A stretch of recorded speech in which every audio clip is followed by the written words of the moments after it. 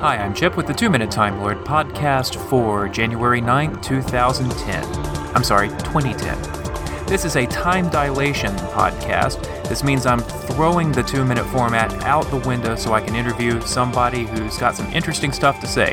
In this case, it's Dr. Matt Hills, who's written the book Triumph of a Time Lord from IB Tauris Publishers in the UK and Palgrave Macmillan in the US.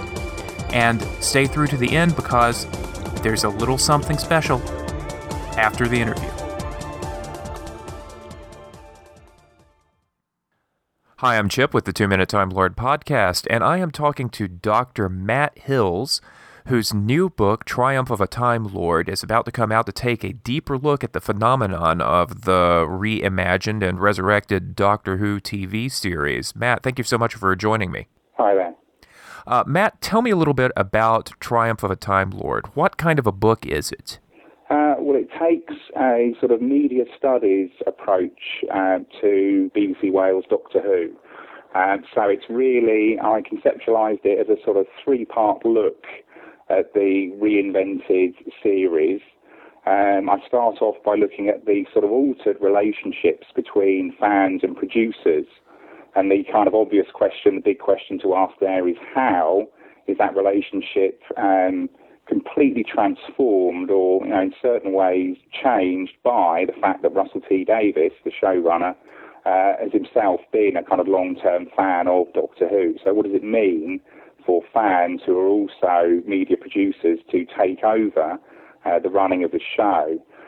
Then I move on to think about questions of genre and format, exactly how, as the new production team reinvented Doctor Who, what elements of classic Who have they played up, what have they downplayed, how has Doctor Who had to work differently for the sort of TV industrial context in which it now operates. And then finally I kind of move on to think about the show as kind of mainstream TV. How has kind of categories of cult television been sort of almost warded off? I think there's been almost an anxiety on the part of the production team that they didn't want the new show to be seen as cult for a niche audience.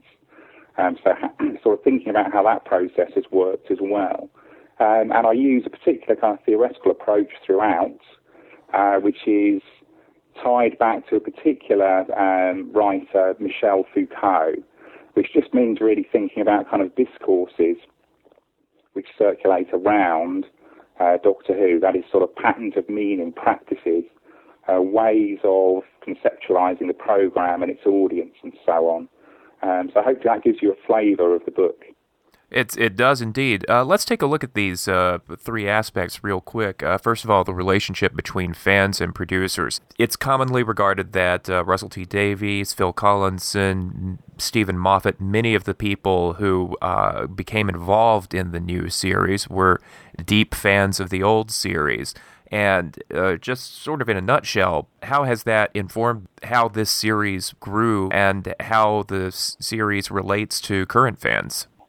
Well, you get obviously the fan base being targeted and addressed in certain ways. So you get things like, Russell T Davies having done the production notes column in Doctor Who magazine. You also get obviously Russell and a range of other writers and the production team drawing in great detail on their fan knowledge. So whereas in the past you might have thought of fandom as a kind of powerless elite, in other words, they were an elite readership that had fan knowledge that the producers may not have had, that relationship is altered precisely because you've got that kind of, in scare quotes, elite fan knowledge, which is being directly drawn on by the production team. So you've got a kind of closeness, a greater closeness between the producers and the fans in some sense, but also actually an antagonism between them. The fact that Russell would talk about certain sections of fandom as being the Ming Mongs, for example, or the fact that Phil Collinson in an interview was very irate about a particular fan getting access to behind-the-scenes production information to do with the end of Series 3, I think it was, and a particular costume. So there's a sort of antagonism at the same time as there's a kind of greater proximity and closeness between fans and producers. But I think that the fact that the producers are fans has really led them to focus on the consistency of the new series. That as fans, they would be aware that Classic Who was often very uneven, and you go from one brilliant story to one suddenly a clunker, the next week. And so actually, it's not so much about kind of being obsessed with fan wank or continuity. I think it's been much more about tone meetings and consistency. Mm-hmm.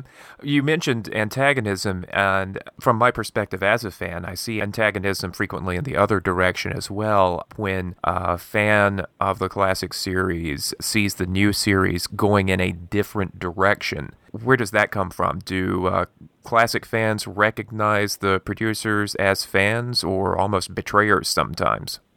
Well, certainly I think for what I would see as a sort of relative minority of the kind of long-term fandom, the reinvented show might not feel to them like Doctor Who. But that's precisely part of one of the things I argue in the book is fans could learn from academia in the sense of not getting so hung up on what they feel is the essence of Doctor Who. Because if you're kind of theorising it as a text, then, the academic side of the argument says, well, Doctor Who is whatever it is institutionally kind of reinvented as, rather than saying, oh, it's got kind of soap drama elements, or it's kind of more sentimental than the old series, or it's more action-adventure and less kind of science fictional, perhaps in certain ways.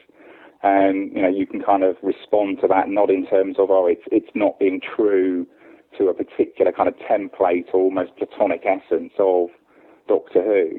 But I do think that the response from, that kind of minority of fans who kind of feel that it isn't Doctor Who anymore, that is perfectly understandable, because, that's what fandom will tend to do in particular ways, is try to construct a vision or a view of what the programme is for them, which tends to become prescriptive, what the programme should be, and hence the idea of jumping the shark, a programme that somehow has moved away from what prescriptively it ought to be. So I do think that is understandable, but the production team they can't make the same programme that was made in the 60s, 70s and 80s, because that format the format doesn't exist now, but it just wouldn't work in the same way. It couldn't work in the same way. Doctor Who had to be reimagined and sort of brought up to date and made to work for a 21st century audience, which means changing pacing particularly, obviously much more reliance on kind of single episode stories and so on. And that really neatly addresses the second part of your book, I believe, the way that Russell and Julie Gardner reformatted the show. Do you expect any changes in the format with a new production team, or will it simply be the same format spoken with a different accent? Well, I suspect quite strongly the latter. It'll be very interesting to see, but I think the way in which the show has been kind of reformatted, so through perhaps a greater emphasis on time travel, rather than the TARDIS sort of delivering the Doctor to different adventures, actually trying to tease out more the paradoxes and the complications and the story possibilities of time travel, and also the emotional impacts, the kind of sort of affects of time travel, where, you can be separated from your loved ones and suddenly appear sort of, in sort of non-linear patterns of temporality. Though all those sorts of things actually Stephen Moffat has wanted to explore, particularly in his own stories already. So I think we'll see, much more use of concentration on the time travel elements of Doctor Who and their possibilities both for provoking emotion, sentiment, and also comedy, kind of comedic possibilities of time travel. I think that'll be important. But the other thing that I think the reformatting of New Who has done is put even greater emphasis on the importance of monsters. The idea that you have a monster which can be double-coded, that is, can both scare the child audience within acceptable limits, but also can carry meanings for the adult audience, so can be sort of political or satirical, things like Cybermen standing in for kind of digital culture in particular ways, given a kind of layer of meaning that can work for the older audience, if you like. And I think I would expect the new production team to continue really a lot of those threads. I think it will be a case of much more similarity rather than difference. I'm sure there will be differences, but I think the format as it's been reimagined so successfully, I think is likely to be significantly still present in Series 5. Is the format of the new series inherently deeper than the classic series? Is it something that can be studied more deeply, or is it simply just, the classic series had just as much substance to it, it's just a different sort? I think it's really the sort of second. I don't think the new series lends itself to academic analysis any more or less than the classic series did. I mean, when I was writing my book, sort of classic kind of forerunner for me, and something that inspired me academically and as a fan actually, was Tulloch and Alvarado's book, Doctor Who: The Unfolding Text. And so I was very pleased that John Tulloch, actually the co-author of that book, actually wrote a short foreword to Triumph of the Time Lord. But something like The Unfolding Text, very strongly demonstrated you could do a very detailed, in-depth kind of structuralist reading, really, of classic Who. And the new series would support, a range of equally kind of detailed and in-depth kind of academic studies. It's just that the new series, works in slightly different ways, is doing kind of different things. And maybe also academia kind of moves on, and therefore you use kind of different theoretical tools to sort of unlock thinking about the series. Last point of your book is looking at whether the show is mainstream or cult. And it sounds to be like your answer is it's not a one or the other thing, it's both. Yeah, no, absolutely. So, I mean, the final chapter is sort of Doctor Who as mainstream cult, kind of question mark, because it sounds as though it should be an oxymoron or something that you can't combine those categories. But I think Doctor Who can't stop being cult in the sense that it has the history that it does. It has the kind of established long-term fandom. So even, when it's brought back and it becomes a flagship drama, and it's getting, in the UK, getting kind of huge audiences and is a big kind of media event, it has that almost kind of saturation coverage, or has had that at certain points. It's absolutely mainstream, but within that you've still got the established, if you like, cult audience who are still poring over it in particular ways, who are reading new episodes in relation to the series' entire history, debating that in all sorts of ways and so on, wanting to kind of get spoilers and get information, long in advance of transmission equally. So it's both mainstream and cult. But what was interesting for me was you might think that there would be, again, sort of antagonisms between those two classifications, really, that they might sort of be in opposition. But the cult fandom has almost welcomed the mainstreaming of Doctor Who, because in a sense it's a kind of validation of their long-running fandom. It's sort of everybody else catching up with fans' kind of love for Doctor Who, really. And actually the kind of antagonism between mainstream and cult has come more from producers who have needed to recontextualise the show as mainstream, not cult. So they've been opposed to sort of cult labels in publicity interviews and the like. Russell T Davies has been very careful to position the programme as mainstream, not cult, whereas the fan audience is happy to embrace it being both, really, or cult within a wider mainstream success. So there's an interesting set of kind of relations that have been played out there around BBC Wales Doctor Who as well. I've never experienced a fandom, and that may just be my lack of experience, but I've never experienced one where if you go to the major forums, just absolute obsession in certain threads over the ratings and the appreciation index and how the show's doing with the not-wees, as they're called. Yeah. But I think that for me is understandable in terms of the history of Doctor Who, and I would interpret that through that lens, through the history of the fandom. where, you've got obviously very precise, very particular events. Really, the sort of cancellation of Doctor Who and how that kind of played out in the 80s. So you've got a whole series of ways fans perhaps being anxious not to find themselves in a kind of, repeat scenario, wanting to kind of feel that Doctor Who is retaining its newfound success, that it isn't somehow collapsing back into this kind of feared position of becoming, cult, not mainstream again. So I would kind of interpret it as being to do with the particular and specific kind of cultural history of Doctor Who and its fandom, really. What is it like being an academic and a fan at the same time?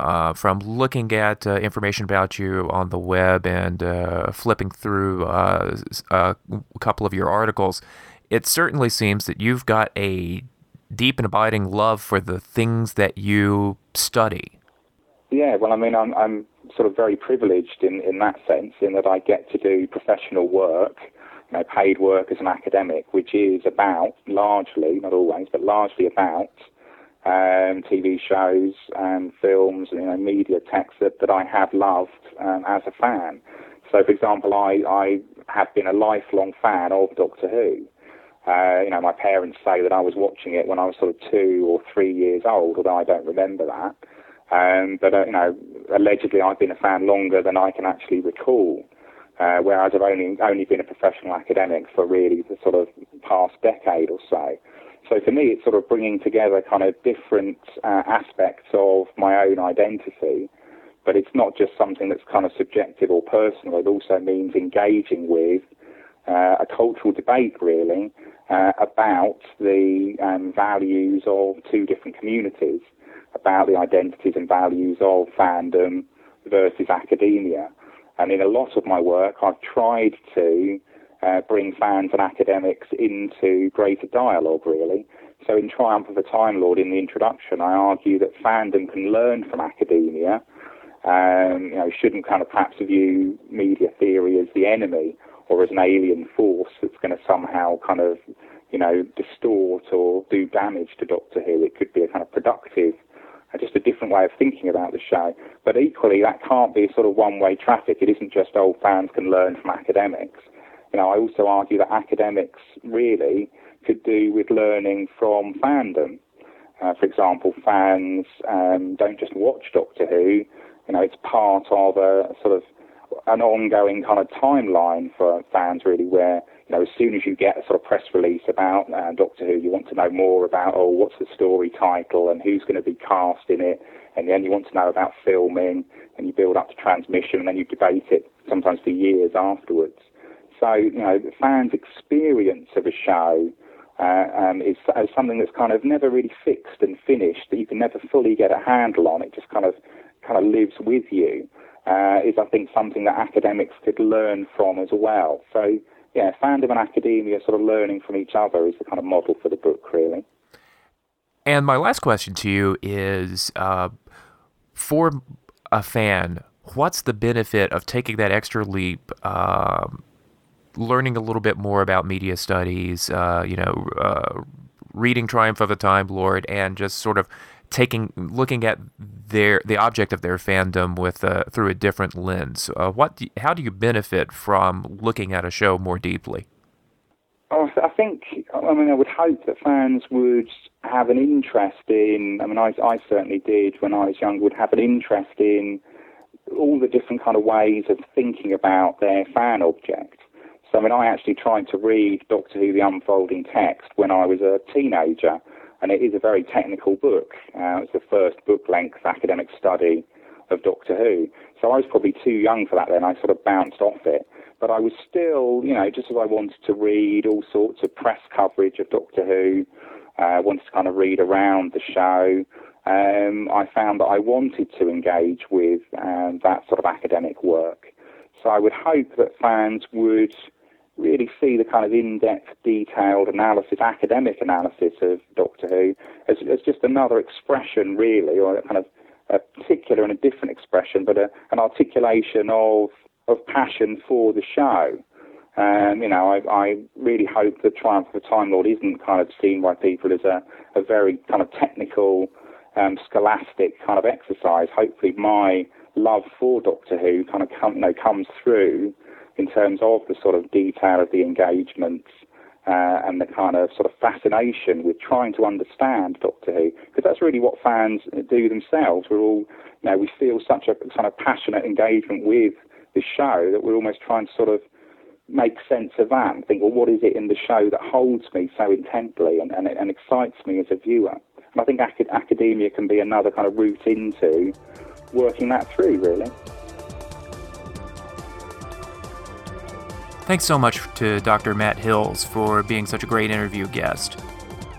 His publisher has a gift for one lucky listener of the 2 Minute Time Lord podcast. If you would like a free copy of Triumph of a Time Lord, please throw your hat in the ring for your chance to win it by either joining the 2 Minute Time Lord page on Facebook at facebook.com/2 Minute Time Lord, or by sending me a message on Twitter with the hashtag #IWantTheBook. I'll pick one name at random and send you the book. It's just that easy. Thanks for listening, and tune in a few days for a genuine 2-minute, 120-second edition of the 2 Minute Time Lord podcast.